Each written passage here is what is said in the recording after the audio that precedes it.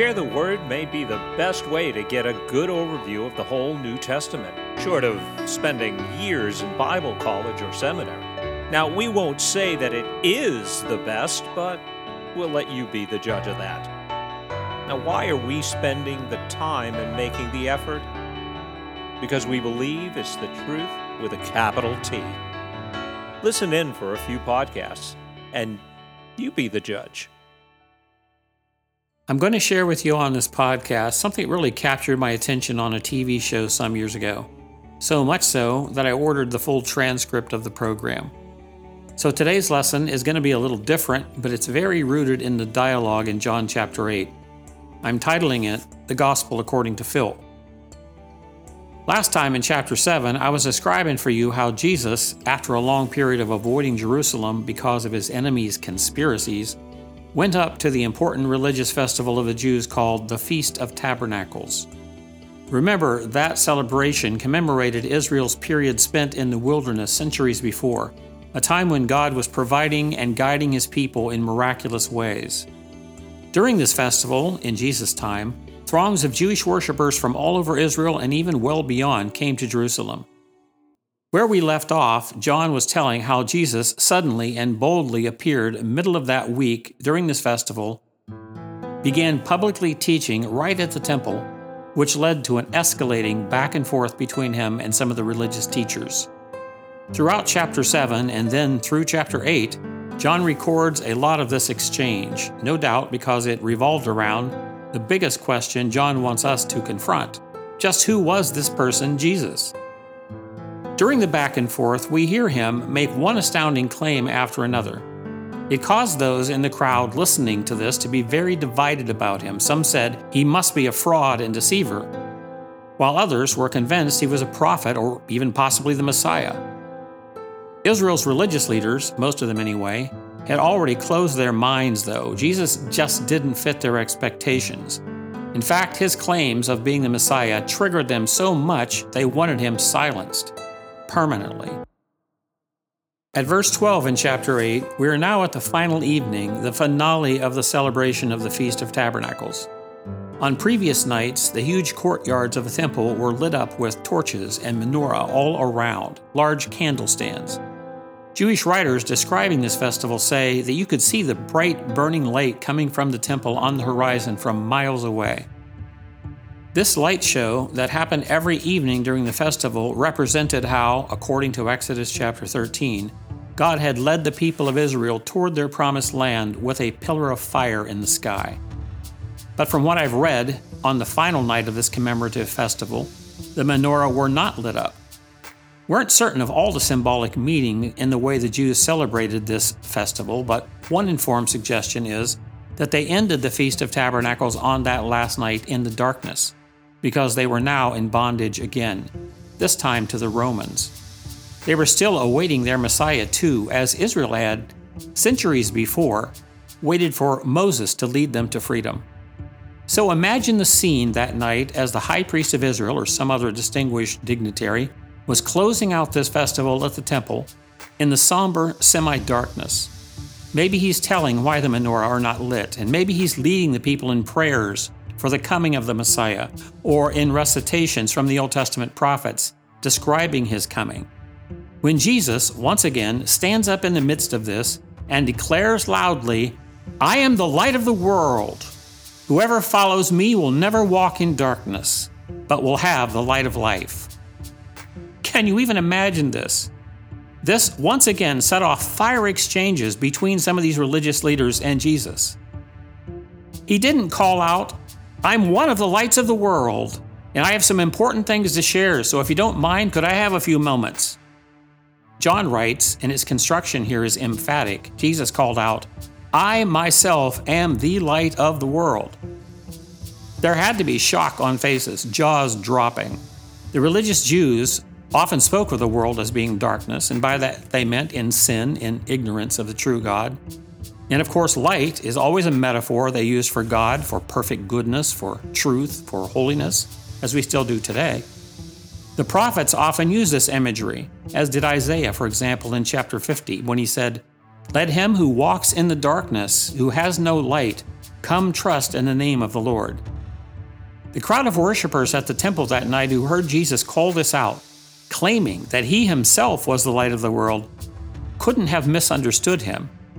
When Jesus said, "If you don't want to be in darkness, come follow me," that was an astounding thing to say. It's hard for us to even grasp how such a claim would have struck that crowd. John wants us to confront this astounding claim too, to bring us to decide this big question. Just who was this person Jesus? Throughout chapters 7 and 8, we hear one incredible claim coming out of Jesus' mouth after another. Listen to a few of them. Tell me how they strike you. We've already heard him say, "I am the light of the world." That claim could only mean that just as the divine pillar of light led the people in Moses' day, just as it gave them hope and direction because it was God's way of guiding them through the darkness, so Jesus is claiming now he's the beacon. He is the one to follow out of spiritual darkness toward God. Then he said, in this passage, "I am from above. I am not from this world. I was sent here by the Heavenly Father." That's chapter 8, verses 23 and verses 42. Those claims could only mean the man Jesus they saw and heard was saying he pre-existed his incarnation, that he was from heaven and had come down to our world on a divine mission. Then he said, "If you treasure my teachings, then you are truly my disciples, and you will know the truth." That claim means the reality, the truth, can only be discovered through accepting and conforming to Christ's teachings, that he came here to explain reality to us. Then he said, "If you don't believe that I am, you will die in your sins." I'll explain in a moment about why Jesus used that "I am" formula so many times in the Gospel of John. But at the least, here in these words, Jesus claimed that deliverance from sin's consequences contingent on faith in him. He said it plainly, "If you don't believe in me, you will die in your sins." And finally, at the end of this chapter, when the religious authorities said, "So you think you're greater than our father Abraham? Just who do you think you are?" Abraham, realized, was the father of the Jewish nation, a very revered figure. Jesus, I'm sure by now, equally bristling with frustration and anger at these men, shot back, "Abraham rejoiced at the thought of seeing my day. Before Abraham existed, I am." That was more than a claim to be greater than the revered father Abraham, more than even the claim of pre-existing him. Jesus is flat out identifying as I am, identifying as deity, as God. I am is how the voice from the burning bush in Exodus identified itself to Moses. Read about it in Exodus chapter 3. In Deuteronomy, which reiterates Israel's first commandment, it says, "See now that I am, and there is no other God besides me." Claiming to be God is exactly how Jesus' opponents heard this, because at the end of chapter 8, when he made this jaw-dropping statement, John says that the temple leaders started looking for stones to stone him to death for uttering blasphemy. But as they were trying to get their hands on some, Jesus slipped through the crowd and disappeared. This got pretty intense, didn't it? It's virtually impossible to read this section as John recalls these heated exchanges between Jesus and the religious leaders and miss his point. If the big question was, just who was this man Jesus? We each have to decide. We each have to make up our own minds. But who did he claim to be? He left us in absolutely no doubt about who he claimed to be. He claimed to be someone who lived before he arrived here, pre-existent deity come to our world on a mission. He claimed to have come because we are in darkness, dying in our sins. He said we are disconnected from God and without intervention heading for judgment. He claimed to be the light and the truth and promised that if we believed in him, we would be reconciled to God and one day experience eternal life, ultimate salvation. These were unmistakably Jesus' claims. Which brings us to the Gospel according to Phil. Some years back, I was flipping through the channels one night hoping to find something interesting to watch while I ate dinner. I came across a show that was then on MSNBC hosted by Phil Donahue, and I landed on it very near the beginning just in time to hear Phil say, "But first up, Newsweek is talking about it, so is the Boston Globe. Heaven, hell, who's going and who's not? Last week, according to a statement issued by the U.S. Conference of Catholic Bishops, Jews no longer have to be saved, he said in quotation marks, to get into heaven. So now, all we have to do is convince those darn Southern Baptists. Needless to say, this caught my attention. For the next hour, I listened to a fascinating back and forth between four men on this question. Do Jews have to be saved through Jesus Christ to be fit for heaven? Which expanded to, does anyone have to be saved through Jesus Christ in order to be accepted by God and made fit for heaven? The panelists that day were a Jewish radio talk show host, Rabbi Shmuley Boteach, a Dr. Michael Brown, who was a Jew that had accepted Jesus as his Messiah, a Dr. Albert Mohler Jr., who was president of the Southern Baptist Theological Seminary in Louisville, Kentucky, and of course, Phil Donahue, who's a nominal Roman Catholic, and he's the host of the program, and as you'll see, was hardly neutral on this question. The discussion began like this, with Phil. Thank you for being here, Dr. Mohler. So do the 16 million Southern Baptists believe Jews can go to heaven? Dr. Mohler. Southern Baptists, with all Christians, believe that everyone can go to heaven who comes to faith in Jesus Christ. There's no discrimination on the basis of ethnicity or race or nationality. The defining issue is faith in Christ. Phil. So a good Jew is not going to heaven? Dr. Mohler. Well, all persons are sinners in need of a Savior, and the gospel, we're told by the Apostle Paul, came first to the Jewish people and then to the Gentiles. But salvation is found in Jesus' name, and in His name alone, and through faith in Him. Dr. Mohler was simply paraphrasing exactly what John records as Jesus claims. Phil. So if a Nazi kills a Jew, a good Jew, a practicing Jew, the Jew goes to hell, but that Nazi has a chance to go to heaven? That would be the consequence of your position? Dr. Mohler. Well, the gospel is not just for the worst of us. The gospel is for all of us. And the scripture tells us the hard truth that we have all sinned and fallen short of God's glory. That Nazi guard is heading toward punishment for his sin. His only hope would be the grace of God through Jesus Christ. The profound truth of the gospel is that salvation can come to anyone who sincerely comes to faith in Christ. Can come to that Jew who was killed, and even could come to the guard who did the killing. That's the radical nature and power of the gospel. At this point, the rabbi jumps in. You know, Reverend Mohler, yours is a vast organization. You have so many wonderful members, but I am sorry, I can't possibly look a person in the eye and say, if you don't come to Jesus, if you don't change your faith, you're not going to heaven. That reeks of prejudice. Dr. Mohler. Well, if the church had just come up with this in the 20th century, it was a novel idea, perhaps it should be subjected to that critique, but this is the gospel that's been received from the Lord Jesus Himself. He Himself declared, I am the way, the truth, and the life, and no one can come to the Father but through me. Phil then interjected, well, 3 cheers for the Catholics then. Rabbi, it took us a long time, but we're no longer calling upon our faithful, the Catholic faithful, to evangelize and convert Jews. Praise the Lord for that, whichever Lord may be your favorite. Then Phil brings the Jewish Christian into the discussion.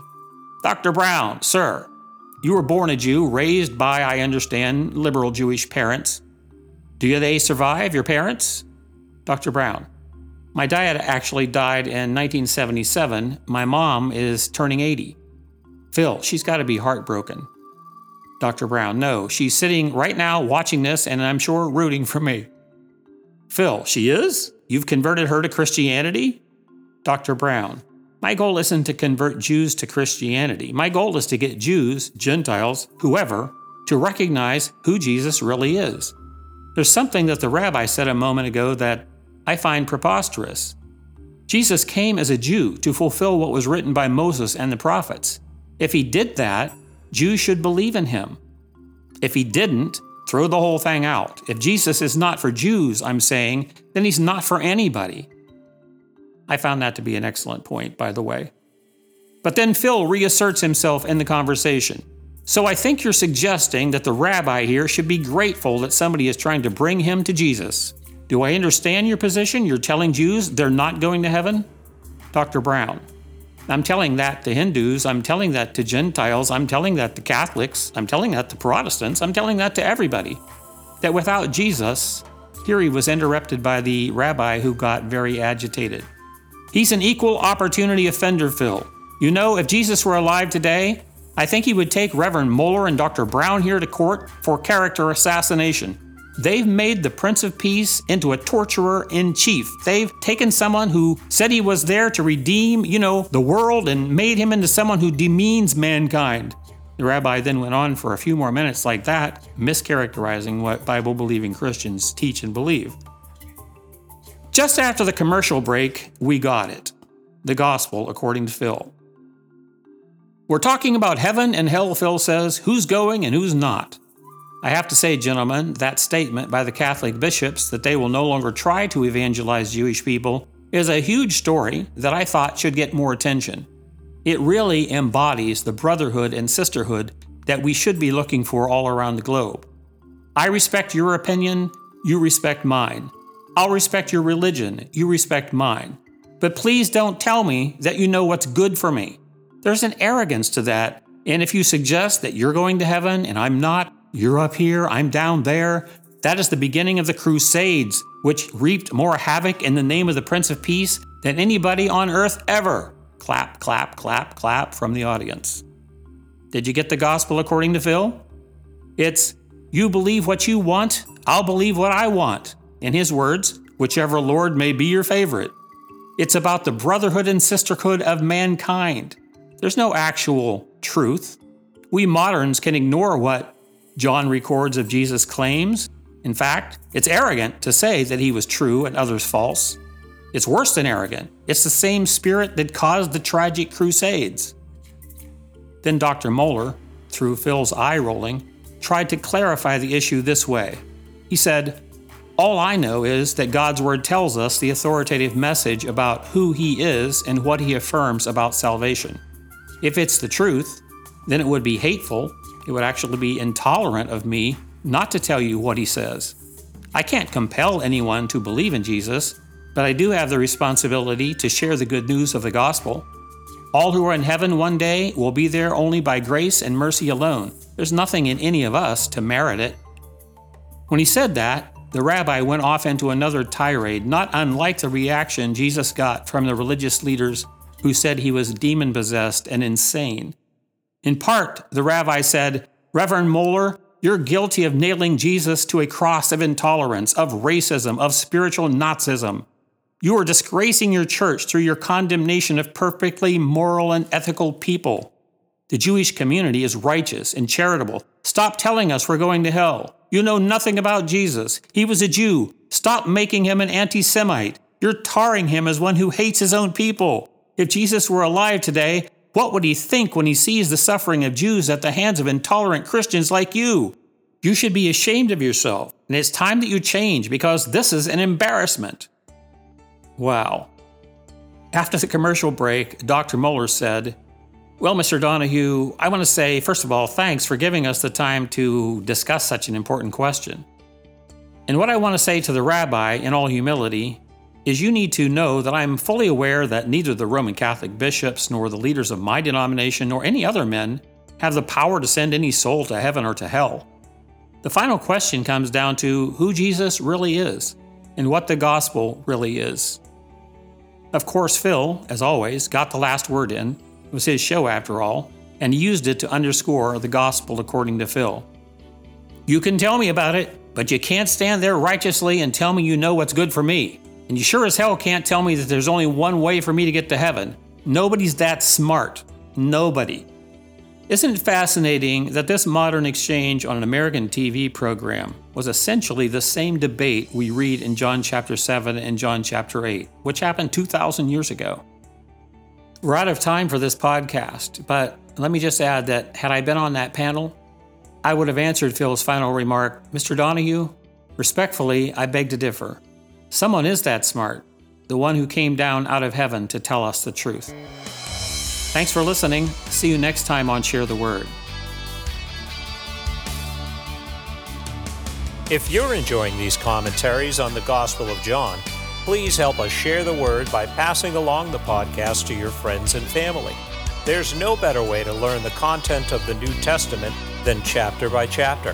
For more information, visit us at sharetheword.org. From all of us at Share the Word, our blessings and prayers go out to all of you.